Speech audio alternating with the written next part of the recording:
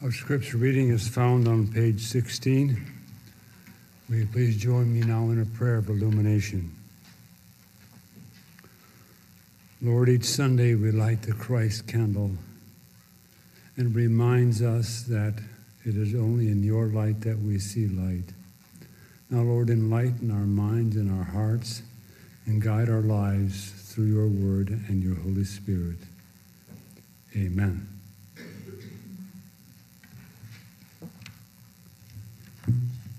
But David's heart struck him after he had numbered the people. And David said to the Lord, I have sinned greatly in what I have done. But now, O Lord, please take away the iniquity of your servant, for I have done very foolishly.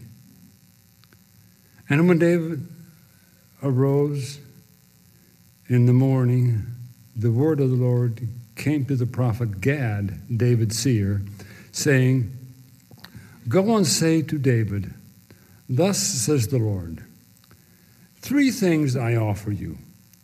Choose one of them, that I may do it to you. So Gad came to David and told him, and said to him, Shall 3 years of famine come to you in your land? Or will you flee 3 months before your foes while they pursue you? Or shall there be 3 days pestilence in your land? Now consider and decide what answer I shall return to him who sent me. Then David said to Gad, I'm in great distress. Let us fall into the hand of the Lord, for his mercy is great, but let me not fall into the hand of man. So the Lord sent a pestilence on Israel from the morning until the appointed time. And there died of the people from Dan to Beersheba 70,000 men. And when the angel stretched out his hand toward Jerusalem to destroy it, the Lord relented from the calamity and said to the angel who was working destruction among the people, It is enough. Now stay your hand. And the angel of the Lord was by the threshing floor of Araunah the Jebusite. Then David spoke to the Lord when he saw the angel who was striking the people and said, Behold, I have sinned and I have done wickedly. But these sheep, what have they done? Please, let your hand be against me and against my father's house. And Gad came that day to David and said to him, Go up, raise an altar to the Lord on the threshing floor of Araunah the Jebusite. So David went up to Gad's word, as the Lord had commanded him. And when Araunah looked, he saw the king and his servant coming on toward him. And Araunah went out and paid homage to the king with his face to the ground. And Araunah said, Why has my lord the king come to his servant? David said, To buy the threshing floor from you, in order to build an altar to the Lord, that the plague may be averted from the people. Then Araunah said to David, Let my lord the king take and offer up what seems good to him. Here are the oxen for the burnt offering, and the threshing sledges, and the yokes of the oxen for the wood. All this, O king, Araunah gives to the king. And Araunah said to the king, May the Lord your God accept you. But the king said to Araunah, No, but I will buy it from you for a price. I will not offer burnt offerings to the Lord my God that cost me nothing.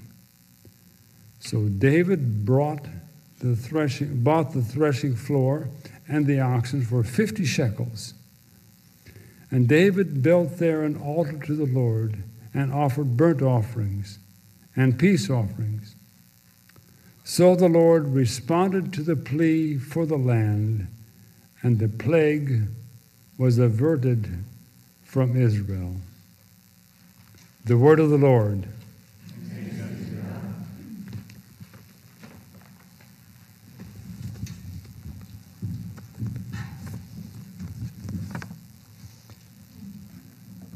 I try and plan my sermon series, at least 2 or 3 months in advance. A benefit of this is that I've planned ahead. A downside is I sometimes forget what I've planned for myself. And I've been wondering all week, did I really choose this text? And to end our series on the life of David. But the more I've thought about it, the more I realized that this is the perfect text to end this series with. And let me try and show you why today. One obvious reason is that this is the very last chapter of the book of 2 Samuel. The books of 1 and 2 Samuel tell the story of the life of David.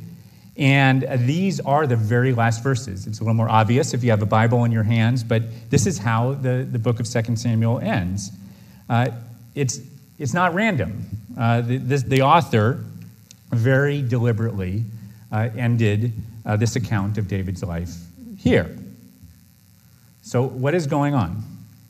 Well, this made me think of something that the New York Times columnist David Brooks says in his book, The Road to Character. There, he makes a distinction between what he calls the resume virtues and the eulogy virtues. And the resume virtues are the ones that you list on your resume, your job market skills, your achievements, the things that contribute to your external success in the world. And these, of course, have their place, but we all too easily become overly focused on them, building our resumes, and lose sight of what he calls the eulogy virtues. The eulogy virtues are the things that will be talked about at your funeral. What kind of person you were, whether you were kind or brave or honest or faithful or gentle, what kinds of relationships that you formed and lived into. If you think about it, King David's resume, it would have been phenomenal. Right? He came from nothing and rose to become the king of Israel. And he overcame so many obstacles along the way. He must have been, a very gifted person, a very skilled political and military leader. But as we've seen, especially in the past couple of weeks, his life was also marked by deep failure. And so the question is, what do we take away from a life like this? Of a life of enormous outward success and achievement, and also moral failure and struggle and sin. And I think this is why the book ends here. This is what 2 Samuel 24 wants us to consider. So let's look at 3 things. David's failure, God's mercy, and our hope. First, David's failure. The first part of this chapter, which we didn't read today, describes how David took a census of the nation of Israel. He numbered the people. And in particular, he numbered the men who could draw a sword. And in verse 10 of our text, we're told that David's heart struck him after he did this. He was convicted. He knew he had done something wrong, and he confessed his sin to the Lord. Now, commentators disagree on exactly what was wrong here. Why would taking a census, be so bad? But I think it's related to a theme that we've seen several times in this series, that over time, David has become more and more accustomed to his power as the king. And we've seen him use it again and again in ways that benefit him most. This wouldn't have been surprising in most nations of the world throughout history, but this was not God's vision for his king. And a census is one of the first things you do in mobilizing a nation's military power. David wants to know what troops he has at his command, and we don't know exactly why or what he had planned. It might have been so that he could go on the offense, against a neighboring nation, or maybe he just wanted to take pride in the power that he had accrued. But after the census is completed, he's convicted. And his confession teaches us an important lesson. He says, I have sinned greatly in what I have done, but now, O Lord, please take away the iniquity of your servant, for I have done very foolishly. The first thing to see here is that he's open and honest about what he has done. And here, I think we do see some growth in the character of David. Remember last week, it wasn't until the prophet Nathan came and confronted David about his sin against Bathsheba and Uriah that he confesses. But today, we see that his heart struck him. He's convicted himself, and he brings it to the Lord without mitigation and without excuse. And this, I think, points us to one of the main lessons we can take away from David's life. And it's a lesson that we learn not from his goodness, his success, but from his repentance, how he repents. He shows us that the test of spiritual maturity is not whether or not we fail. We all will fail in various ways because we live in a fallen world. We participate in that brokenness ourselves. The test of spiritual maturity is how quickly we confess what we've done and seek forgiveness. I know that in my own life, one of my biggest problems when I was younger was my inability to admit when I was wrong. Linda and I have now been married almost 25 years. Our 25th anniversary is next March. And I know that when we were first married, and I did or said something that was hurtful to her, my instinct was just to dig in deeper, which really just led to the argument going on much longer than it needed to. But it was really my pride that was the problem. It took me too long to admit that I had messed up. It's the same in our relationship with God.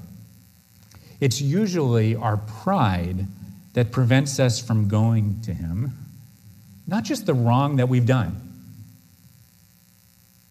And often, this is what leads to what might be a relatively minor offense, leading over time to much bigger offenses, because we don't simply confess early and often. But if you'll make it your habit to confess quickly when you're wrong, without mitigation or excuse, you'll find that this is what leads to real growth. The Christian life is not just about trying harder to do what is right, but being honest with yourself and with God about the ways in which you go astray.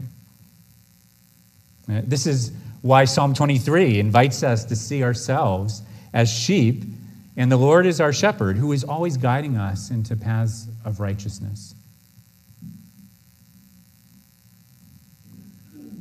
Another element of an honest confession is accepting that there may be consequences to our actions. Christians are always called to forgive, but this doesn't mean that there's no accountability or consequence when we or someone else has done wrong. And in David's case, we see this very clearly. And because he is the king, the representative of his people, the effects of his actions are tremendous. His sin leads to the suffering of his people. Now, there's a basic point being made here that we also saw last week when David sins against Bathsheba and Uriah. And we read that part of the punishment was that the child that Bathsheba bore died. And you might have been troubled by that death last week, but today we find 70,000 people dying from this plague because of what David has done. I mean, it's horrible. But I think this is because in the mindset of the biblical writers, there is never an isolated sin. Just one individual commits, and it's kept to them. When we do wrong, it always has ripple effects that spread to others. And we may not be able to understand exactly how David's numbering of the people is connected to this plague, but spiritually speaking, the author is saying that there is a connection here. Really, this is a way of thinking about a kind of systemic evil or injustice. And the scripture is saying that the king's moral character has implications for his people. They're bound up together. And don't we know that this is still true today? That the leaders of the Palestinians and the Israelis determine the fate of their people and their suffering in so many ways? That the character of our own leaders in business or government will lead to either greater flourishing or to disintegration for us as a society. These things are all bound together in mysterious but powerful ways. But that's not the end of the story. We've seen that David's failure is real, even as we can learn from his repentance. But at the heart of David's life, and this story today, is not, thankfully, the judgment of God, but the mercy of God. You know that the famous Martin Luther King quote, I'm sure, that the arc of history is long, but it bends towards justice. Well, I think we find something similar here. We could say the story of God is long, but it bends towards mercy. And let me explain. And we see God's mercy in our text today in three specific ways. First, when the prophet comes to David, he offers these three punishments: 3 years of famine, 3 months of being pursued by enemies, or 3 days of pestilence. Imagine that, a 3-day pandemic. And David responds in verse 14. Let us fall into the hand of the Lord, for his mercy is great, but let me not fall into the hand of men. In other words, what he's saying is, let's take being pursued by enemies off the table. I don't want to fall into the hand of man. The Lord is merciful. He leaves it for God to choose either the 3 years of famine or the 3 days of plague. And the Lord is merciful. That God chooses the shorter option, 3 days of plague. He could have sent 3 years of famine. It's the first sign of his mercy. Second, even these 3 days are shortened because the Lord doesn't allow the plague to run its full course. Look at verse 16. And when the angel stretched out his hand toward Jerusalem to destroy it, the Lord relented from the calamity and said to the angel who was working destruction among the people, it is enough. Now stay your hand. God stops the punishment early. And finally, the third thing to notice is that God's decision to have mercy, to stop the plague, comes in verse 16 before David cries out for the second time in verse 17 and offers himself up, right, as in the people's place. God stops the plague before David cries out to him. And it comes before any sacrifice is made, as we see later. God's decision to show mercy is not a response to anything that David does to prove his contrition.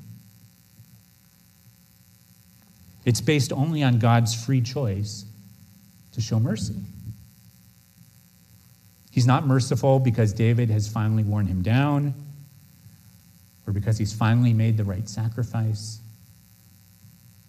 God is merciful because he is merciful.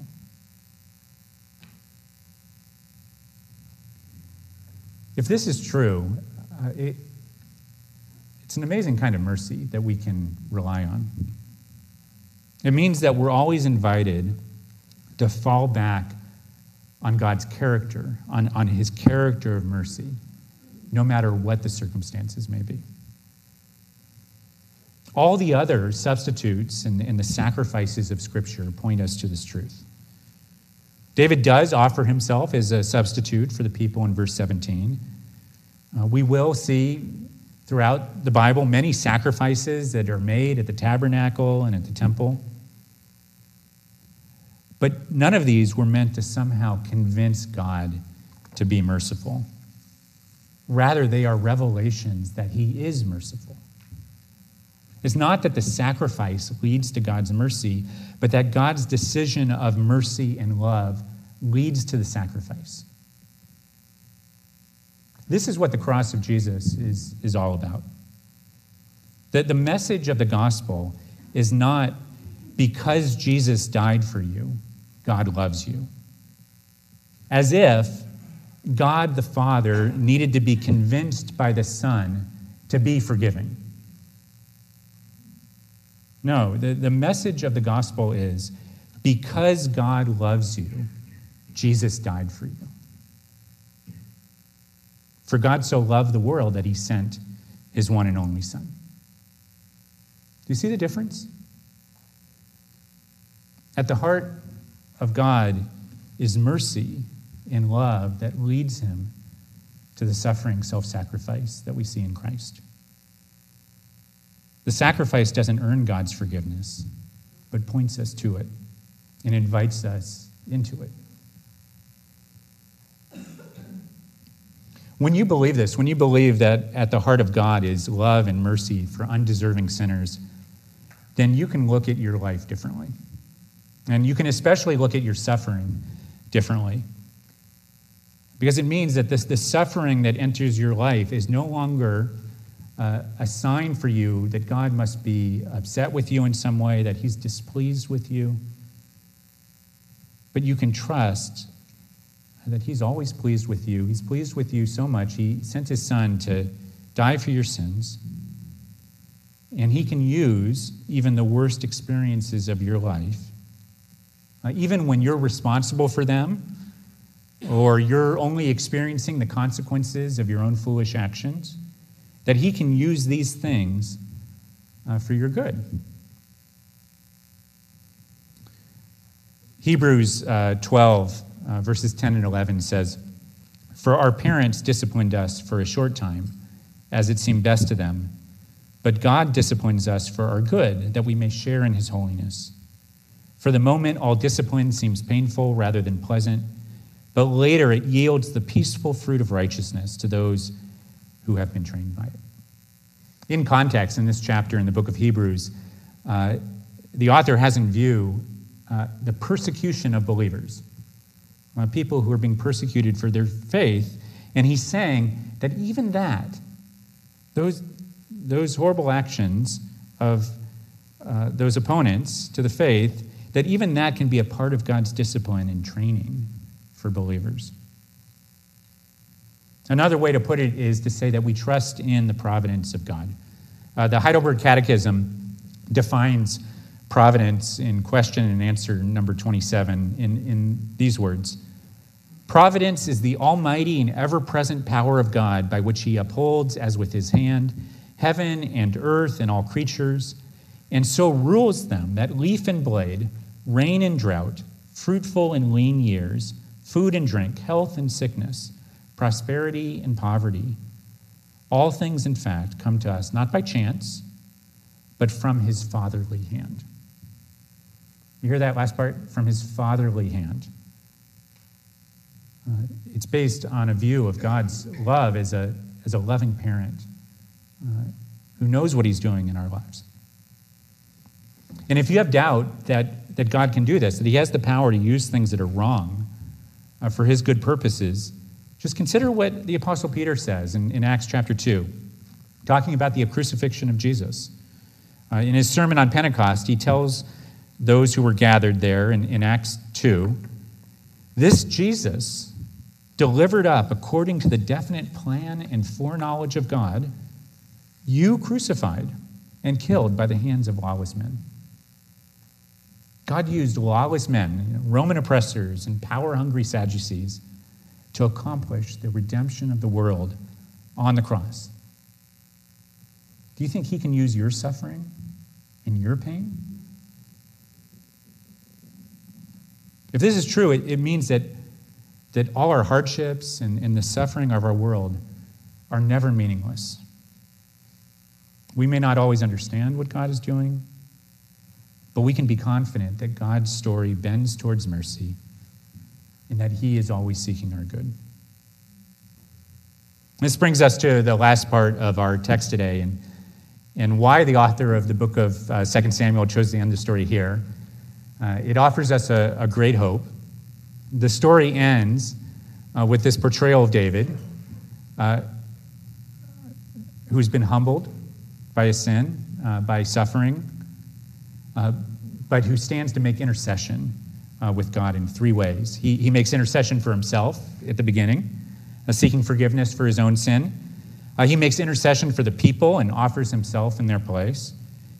And finally, he builds an altar, and he makes an intercession through burnt offerings and peace offerings.